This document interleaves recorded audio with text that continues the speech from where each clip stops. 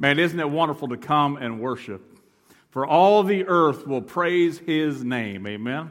Well, that got us going quickly, and I want to invite you to fasten your seatbelts because I'm going to do something that I don't do too often. I'm going to share with you an entire chapter at one sitting today as we go through chapter 2, and I want to invite you to open your Bibles to 1 Corinthians chapter 2, and we're going to examine 16 verses of Scripture today, and I'm going to share with you in three ways that we can take something, because we truly do have, as the message is titled, something to gain from what Paul was sharing with the Corinthian church today, and I want to share that with you as we go through this, and I think you'll understand how we can consume 16 verses together. But I want to start off by welcoming all of you, and I hope as Brother Robert shared his testimony 23 years ago how God moved in his life, that God is moving in your life in such a way that you know without a shadow of a doubt that you are a child of God. And we're going to share some ways that you can understand that from this message to gain that redemption that we have in Christ Jesus. I want to start off by talking about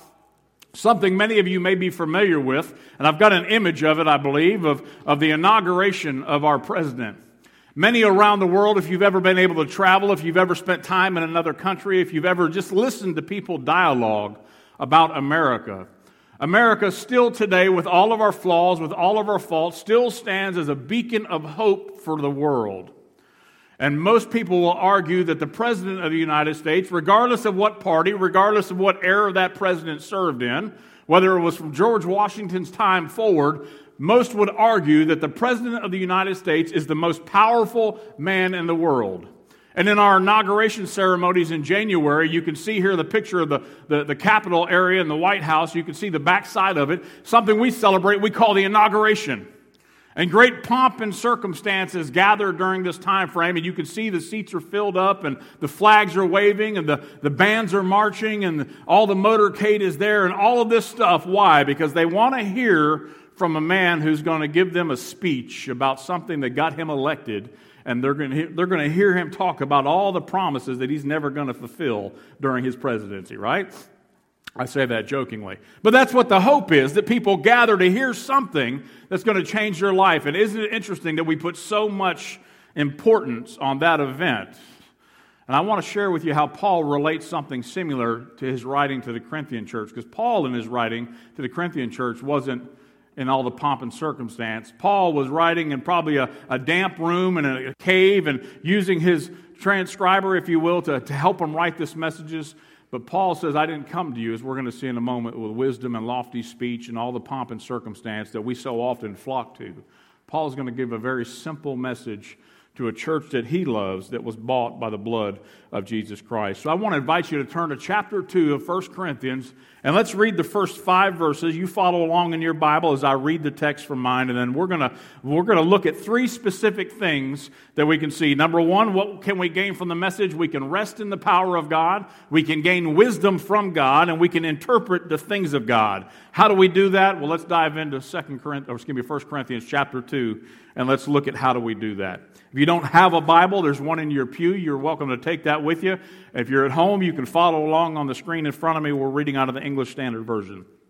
Picking up in chapter 2, verses 1, and I'll read through verse 5. And I, when I came to you, brothers, did not come proclaiming you the testimony of God with lofty speech or wisdom. For I decided to know nothing among you except Jesus Christ and Him crucified. And I was with you in weakness and in fear and much trembling. And my speech and my message were not in plausible words of wisdom, but in demonstration of the Spirit and of power, so that your faith might not rest in the wisdom of men, but in the power of God. Let's pray together over God's Word. So, Father, we thank you for the reading of your Word, and we thank you that you remind us that hearing comes by faith, and faith comes by the proclamation of your truth. And Father, we thank you for the reading of your Scripture, and we pray now that the Holy Spirit would open our minds and our hearts to have us to understand all that you've given us. Father, may we indeed, as Paul reminded us, not rest in the wisdom of men, the eloquence of speech, the gain of knowledge, but rather the power that comes through the demonstration of the Spirit of God. And Father, it's the Holy Spirit now we ask to move in this place, prick each and every one of our hearts with what we need to understand, to draw us closer to you. We ask it in Jesus' precious name. Amen. A wonderful thing that we have here that Paul speaks to us in such a way that is so simple, and he reminds us that I did not come with lofty speech. Another way to define lofty speech would be preeminence, a high status, such as we saw in our inauguration photograph. Someone who had an important position or rank that everyone else would do whatever is called to them. But firstly, I want to share with you, how do we rest in the power of God? What does that mean? I would argue we live in a culture and in a day and even in a church age where we often get so busy with doing things that we often fail to rest. Matter of fact, I know some of you really enjoy the Sabbath because a lot of times you take the opportunity during this sermon, and I know you are truly resting on the Sabbath because I'll look out and your eyes are closed. And I think to myself, well, they're either resting on the Sabbath, I can't fault them for that, or they're praying for their pastor, and I choose to pick the later. So if you choose one of those two methods, by all means, God bless you, and we'll continue to pray for you. But I want to share with you, what is rest? Often when we get bound up on this issue of rest, Paul tells us several ways that we can understand what God's rest is. Notice in verse 5 that he reminds the church in Corinth that their faith might not rest in the wisdom of men, but in the power of God. And I hope you came here today not to hear the lack of eloquence from this preacher, but rather to hear what God's Word tells us and to take something that the Holy Spirit has given us through the proclamation of His truth that we can put in our toolbox and leave here. So what I want to give you to take away is 4 ways that we know that we can rest in God's power. Number 1, we can rest in God's power because we can rest in God's Son, Jesus Christ. The last word that Jesus said on the cross of Calvary when He was offered up as the propitiation for the sins of all the world, that whosoever would believe in Him would not perish but have everlasting life. Jesus said this word on the cross. He said, tetelestai. And that wonderful word, it means it is finished. There's nothing else that needed to be done for the salvation of the world. There's no other thing to come. There's no other prophecy of messianic fulfillment that needed to happen other than what Jesus did on the cross of Calvary, was that yet while we were a sinner, what did He do? Christ demonstrated His love for me by stretching out His arms, by allowing those Roman soldiers to nail Him to a cross so that He could truly be high and lifted up and draw all men unto Himself. You see, when we understand what we have in Jesus Christ, we understand quickly what we don't have is a rule book that we've got to follow in order to maintain our membership in the church.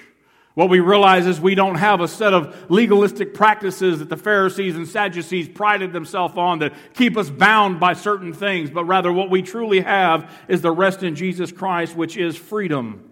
Jesus reminded us in the Gospel of Luke, He says, "Come to me, all ye who are heavy laden and burdened, and I will give you rest." What a beautiful thing that we can understand that our rest comes not even from the things we do, even our worship on Sunday, but our true rest comes from the Son of God, the rest we have in Jesus. The writer of Hebrews in chapter 3 and chapter 4, he explains this element of rest, and he goes beyond the Sabbath law, and he goes beyond the 10 Commandments, and he goes beyond the Old Testament, and he helps us understand that the true Sabbath can only be found in Jesus. Are you resting in the power of God's Son? God's Son pardoned us and has given us true freedom and the ability to rest. But secondly, I want to share with you that we can rest in the power of God's work. We live in a culture and a society and in a time, and myself included, we work. That's what men and women do. God has given us a task to have dominion over the whole world, and we go through our day-to-day life working and achieving and accomplishing and striving for different things. And often we work so many years of our life hoping to build up enough equity in our 401k or in our stocks and our mutual funds or our retirement plan to wait for that day to come. And then it gets here and we think, okay, now what am I going to do with myself? I go back to work because retirement's not all that great, right? Isn't it wonderful, though, that we can rest in the fact the work God has done for us is sufficient? We don't have to worry about the 401k running out in God's work and God's economy.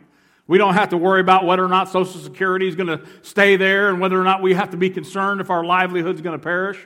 What we have in the supernatural endowment given to us by God is that we truly can rest in the work that He did on the cross of Calvary through His Son, Jesus. But thirdly, we can rest in the power of God's Word.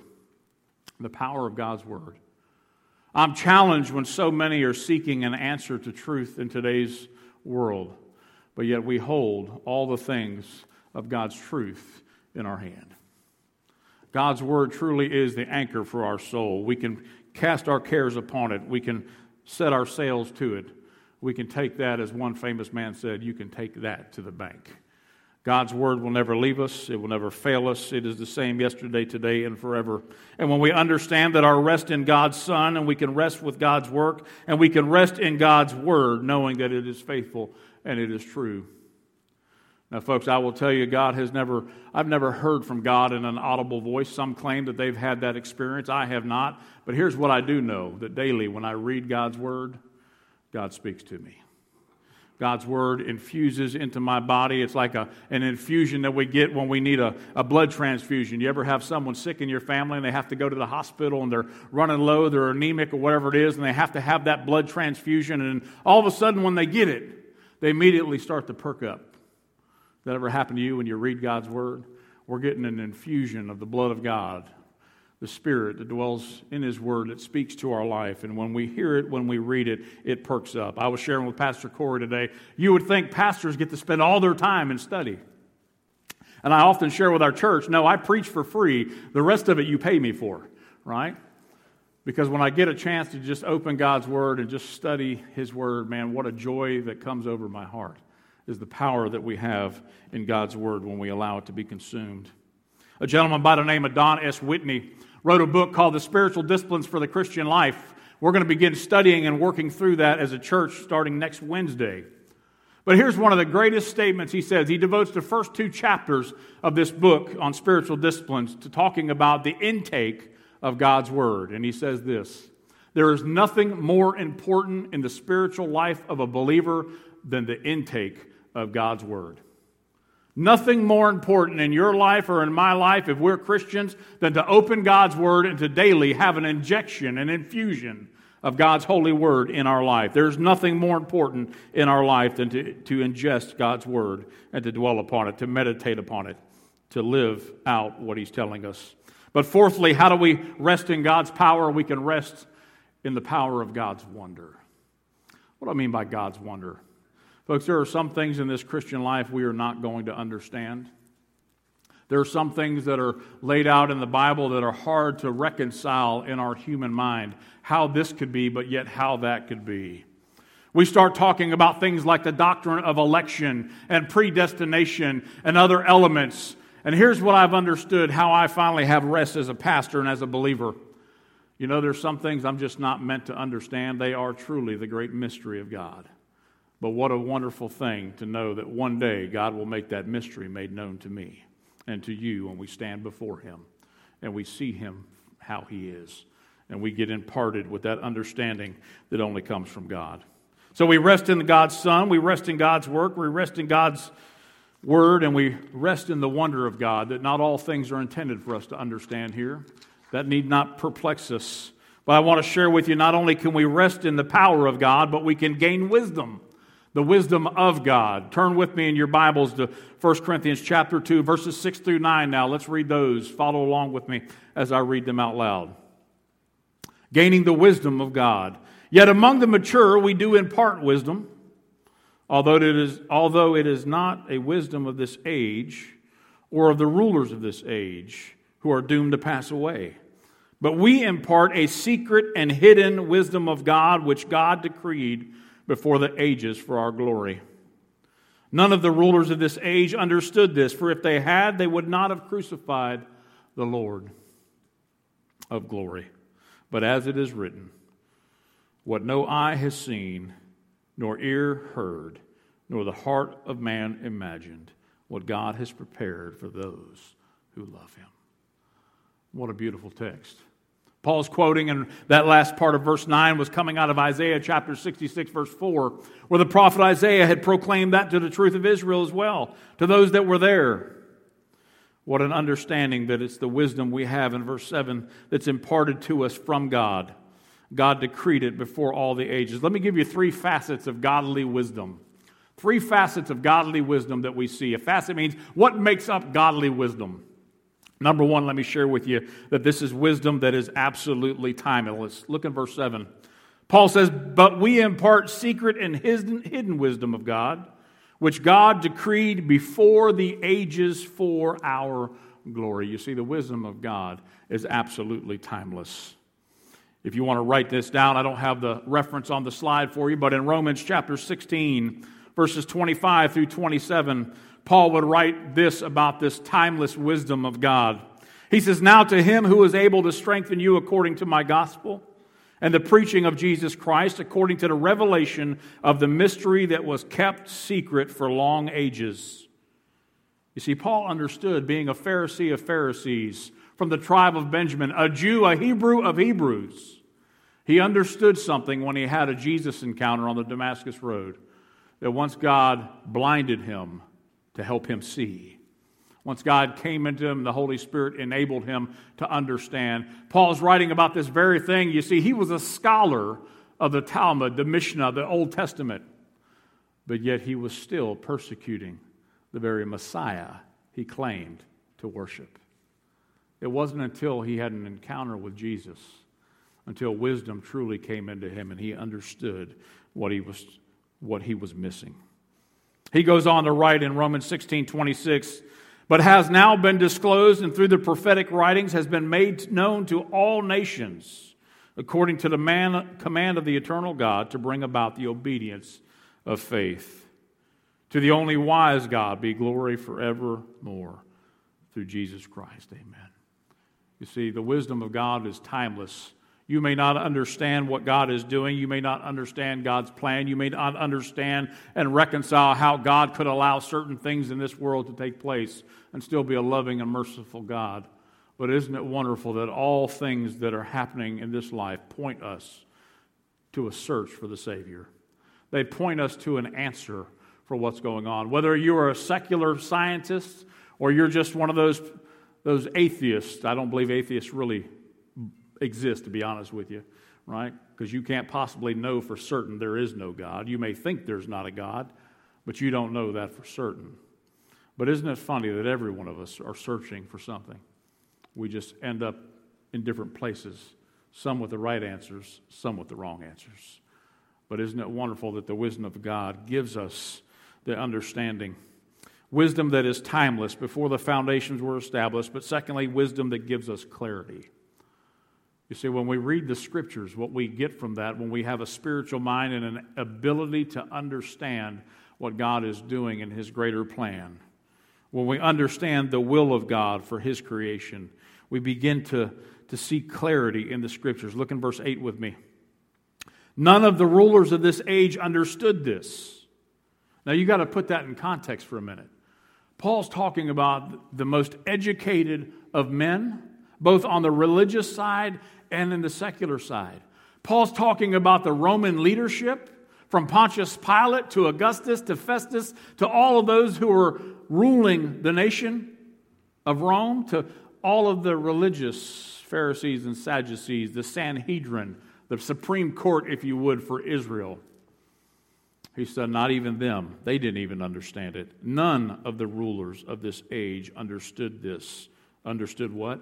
They didn't understand who the Messiah was. They didn't understand the scriptures of Old Testament being fulfilled in Jesus Christ. None of the rulers of this age understood it, for if they had, they would not have crucified the Lord of glory. He's pretty clear there, isn't it? Isn't it wonderful how we have clarity because of the Holy Spirit in our life? We can look at the scriptures now. Time and time again, I counsel and meet with people who are not saved, who have no profession of faith in Christ Jesus, who don't understand that great mystery. And one of the things I ask them when I say, have you ever read the Bible? Well, yeah, I've read it every now and then. I said, well, when's the last time you've read it? Well, a few years ago. Okay, right? Saying you read the Bible a few years ago expecting you to be full of what you need today is like saying I ate 6 months ago, I'm not hungry today. Obviously, that's not a problem. However, the point is we have to have a daily intake, right? We can't rely on what we did 2 months, 3 months, or 4 months ago. We surely don't do that with food, do we? I worked out about a year and a half ago. I'm good. It doesn't carry forward, does it? No, it doesn't, right? But isn't it wonderful, the wisdom that we have, that God gives us through His Word when we partake in it? It gives us understanding. But the person always shares with me, I just can't understand the Bible. I can't understand the Bible. Now, you may have been that way yourself before you had a Damascus Road experience, before Jesus blinded you so you could see, before, as Isaiah would write, what no eye has seen, nor ear has heard, nor the heart of man imagined, what God has prepared for those who love Him. What we now see in clarity because we have a relationship with Jesus Christ. Somehow God removes the spiritual blinders of our eyes. That great mystery, when we accept Him and repent of our sin and put our trust and faith in the death, burial, and resurrection of Jesus, we get a spiritual mind. In Acts chapter 13, verses 27, Paul would write, even after the crucifixion of Christ, fairly a short period of time would go by, and those who saw what was going on there still refused to believe. And he says the following, for those who live in Jerusalem and their rulers, because they did not recognize Him being Jesus, nor understand the utterances of the prophets, those who prophesied about Jesus, which are read every Sabbath and fulfilled them by condemning Him. Did y'all catch that part? I know it's a little ambiguous perhaps, but the writer in Acts chapter 13, Luke, is telling us that even though they were reading the Scriptures every Sabbath day, they still failed to see the Messiah who they were reading about. Man, when I came across that in my studies, I thought to myself, man, how many remain blind today thinking they're religious, but they fail to see the grace and mercy of Jesus Christ they read every Sunday. How often we fail to demonstrate that same mercy and grace to others that Jesus gave to you and I. Clarity tells us the following. Tells us that just because we may be on a church membership roster somewhere, or just because we may attend a Sunday school class, or maybe because we come to church every once in a blue moon, we call them CEO Christians. You ever heard of those? They're not in charge of anything, but they only show up on Christmas and Easter only, right? Just because we get our little dose of religion from time to time, folks, that doesn't mean we have a relationship with Jesus. And we wonder why we can't understand the Scriptures. Well, I don't have any use for that. That guy just rambles on and on. That may be true. However, we know that when we have a relationship with Jesus Christ, He gives us clarity to understand that which so many, to include religious people, secular leaders, they just don't see what God is doing in front of them. But thirdly, three facets of godly wisdom. Not only is the wisdom timeless, does the wisdom give clarity, but notice in verse 9 that God's wisdom provides hope. God's wisdom never leaves us without hope of what's to come. Matter of fact, when you read the New Testament, and I would argue from Genesis to Revelation, the entire story is about giving humanity hope in their Creator. Hope that God would restore all things and give them a ministry of reconciliation. We may be drawn back to the Father through His Son, Jesus Christ. From Abraham going up to the mountain to sacrifice his son, and his son asking, "Where's the lamb for the offering, Dad?" "Don't worry, son. The Lord will provide," as he's drawing the knife out from his back, right? Isaac didn't know that. And he surely didn't know that when he was bound on an altar and he's sitting there wondering, this probably ain't going to go in my favor. The Lord will provide. I think he might have said that over and over and over again. And just as Abraham was about to bring down the knife, he looked over. The Lord said, "Don't touch and harm the boy." He looked over and there was a ram in the bushes caught by its horns. Folks, from the Old Testament through the New Testament, God is trying to reveal to us the hope that we can have in Jesus. The hope we should have in Jesus. Isaiah 66:4, as Paul is quoting that, Isaiah says, "From of old no one has heard or perceived by the ear, no eye has seen a God beside you, who acts for those who wait for Him." Aren't we grateful that God acted for you and I by sending His Son to the Calvary to die on a cruel Roman cross, to do something for us that we still can't truly fathom the depths of what God has done for you and me. something that we couldn't do for ourselves. We can't pay our way, we can't pray our way, we can't do our way or work our way into what God has done for us. So we can rest in the power of God and we can gain the wisdom of God. But thirdly, I want to share with you that we can also have the ability to interpret the things of God so we can make that known to others. Truly, I believe all of us can understand the will of God, that none should perish, but all should come to eternal life through Christ Jesus. Folks, that is the ultimate will of God for all of creation. Turn with me in 1 Corinthians chapter 2, verses 10 through 16. Verses 10 through 16. Follow along as I read. These things God has revealed to us through the Spirit. For the Spirit searches everything, even the depths of God. For who knows a person's thoughts except the spirit of that person which is in him? So also no one comprehends the thoughts of God except the Spirit of God. Now we have received not the spirit of the world, but the Spirit who is from God, that we might understand the things freely given us by God. And we impart this in words, not taught by human wisdom, but taught by the Spirit, interpreting spiritual truths to those who are spiritual. The natural person does not accept the things of the Spirit of God, for they are folly to him, and he is not able to understand them because they are spiritually discerned. You ought to underline that if you don't mind writing in your Bible. Highlight it, underline it. Anytime you run into someone, a family member, a loved one, a neighbor, a coworker, someone in a status and position, and you try to share the truth of the gospel with them, and you wonder why they just can't see it, why they can't understand the spiritual truths. You look at the statistics on marriage in the family today in our nation and around the world, and it's no wonder that so many are being divorced, so many families are being torn apart by the damage and ravaging of sin. So many children are being raised by single parents because of sin. And we wonder, can't they understand? Why don't they see this? But here's the alarming thing, folks. You know how high the divorce rate is amongst Christians? More than it should be. 40 to 50% of those in church have had or experienced a divorce or were raised in a divorced family. But we have the mind of Christ. Verse 12, now we have received not the spirit of the world, but the Spirit who is from God, that we might understand these things freely given us. Isn't that truthful? But in verse 14, the contrast is that the natural person cannot understand the things of God. They have not been reborn. They have no spiritual filter. They have no opening of their mind to understand these spiritual things. Picking back up in verse 15, the spiritual person judges all things, but he himself to be judged by no one. For who has understood the mind of the Lord so as to instruct him? But we have the mind of Christ.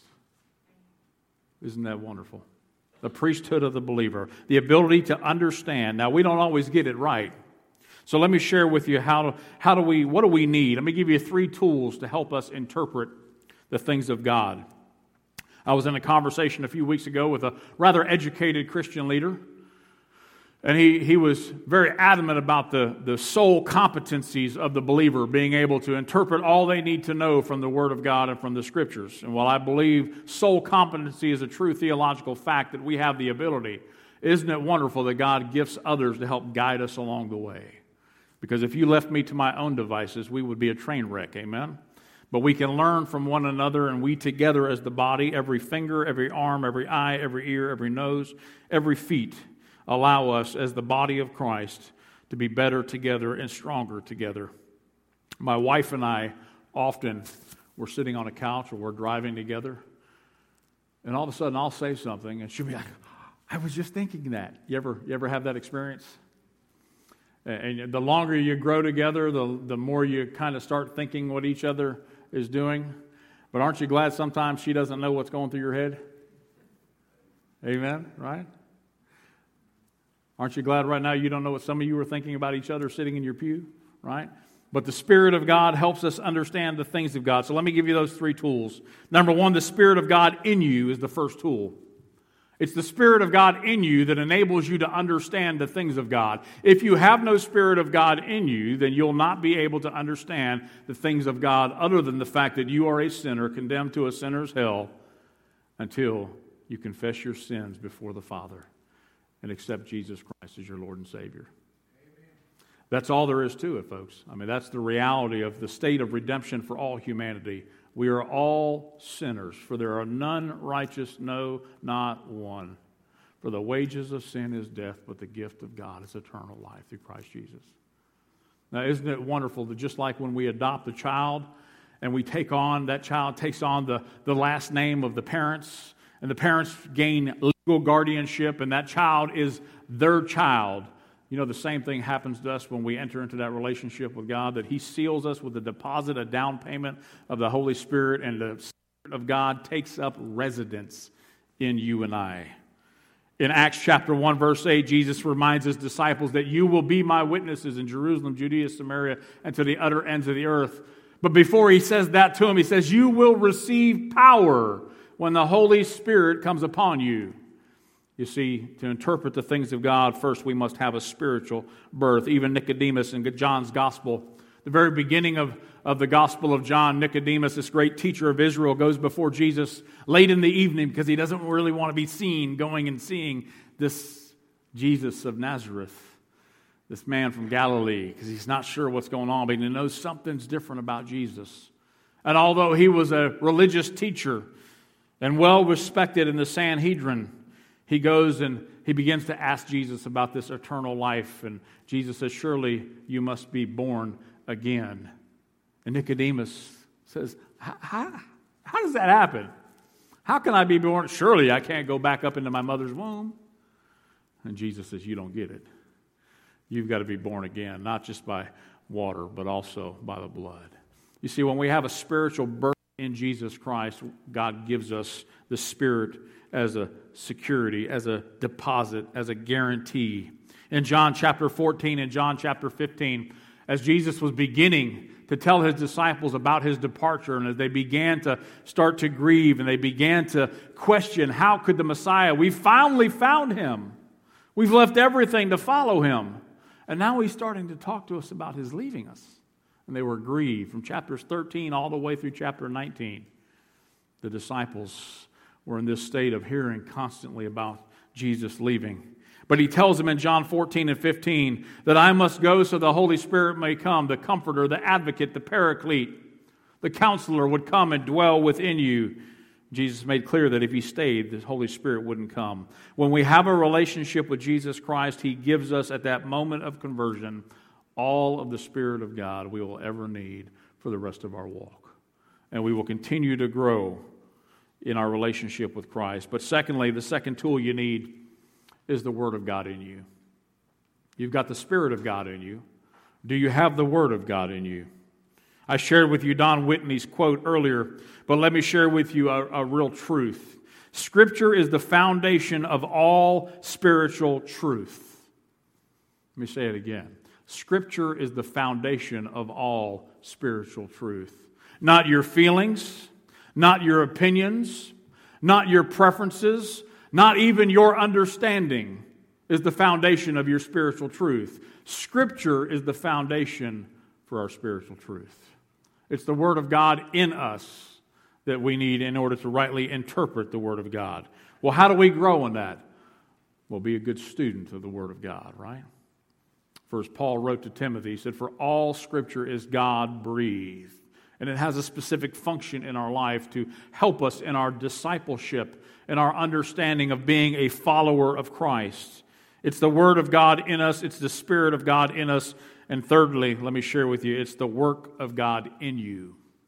The work of God. Here's how Jesus would explain the work of God in us. As He's talking to His disciples, those who were following Him, and you've got to understand the culture of that time frame. If you had servants or someone that waited on you, or even employees today that work for you. Now, most employees don't really know what's happening in the manager's office. Doesn't mean they don't think they know, But they don't probably really know all of the decisions that are being made to keep a business afloat, or the difficulties of the decisions that management have to make, and the changes in the structure of an organization. They don't always know that. And sometimes they feel left out in the dark, or they presume some things. But they're paid to do a certain thing. Same thing in Jesus' time frame with his disciples. They were in a place where they didn't always know exactly what was happening. And here's how Jesus shares the change in relationship that the disciples have with the Heavenly Father. John 15:15, no longer do I call you servants. You don't just work for the man anymore. You with me? He says, for the servant does not know what his master is doing, but I have called you friends. For all that I have heard from my Father, I have made known to you. That's the Son of God, Jesus, author and perfecter of our salvation, that is now telling his disciples, his followers, that you were once just servants, but now you are my friends. And what I have known from the Father, I have made known to you. Folks, we know everything that corporate management is doing behind the scenes. We have an ability to understand the greater plan of God's will and God's plan for humanity, because God, through the Holy Spirit, through his word, and through the work he is doing in our lives, has made that known to us. Paul would write in his second letter to the Corinthian church, we'll spend a little time on in a few weeks. In 2 Corinthians 5:17, he says, therefore, if anyone is in Christ, he is a new creation. The old has passed away. Behold, the new has come. Folks, aren't you glad to be a friend of Jesus?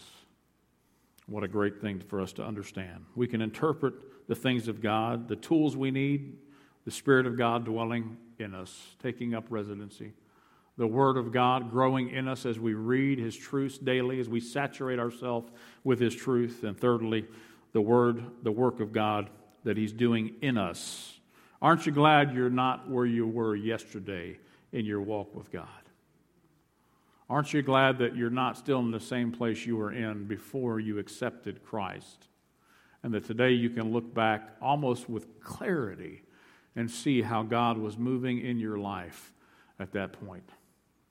I was asked this question years ago, and I always find it challenging in my own walk, and I think you may as well.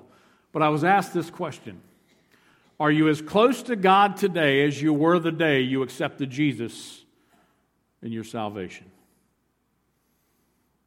And the author of that statement followed it up by saying, if not, you're backslidden. I said, man, that's tough. That's a tough truth, isn't it? If you're not as close today as you were the moment you accepted Jesus and rejoiced with a glow of salvation, that you couldn't help but tell it to everybody that you accepted Christ. You wanted the world to know. Much like Paul when he left his little room there in Damascus. He ate, drank, regained his strength, and immediately went to the synagogue and began to preach and proclaim Christ Jesus. He says, if you're not as close to Jesus that day, that week, you might just be backslidden a little bit.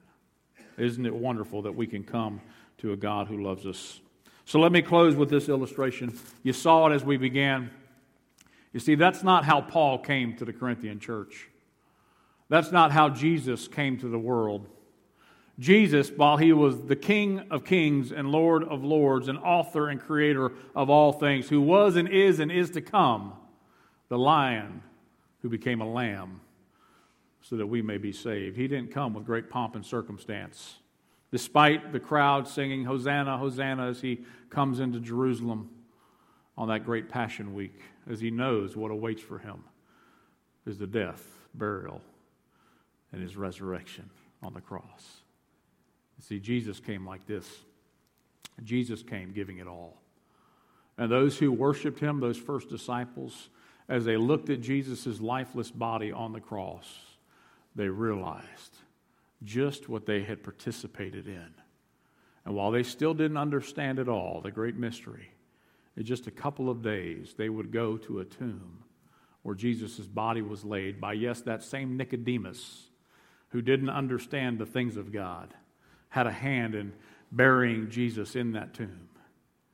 And now on that resurrection morning, it became very clear to them that the Son of Man had indeed risen. And it was in that hope that we are here today reading the very Word of God.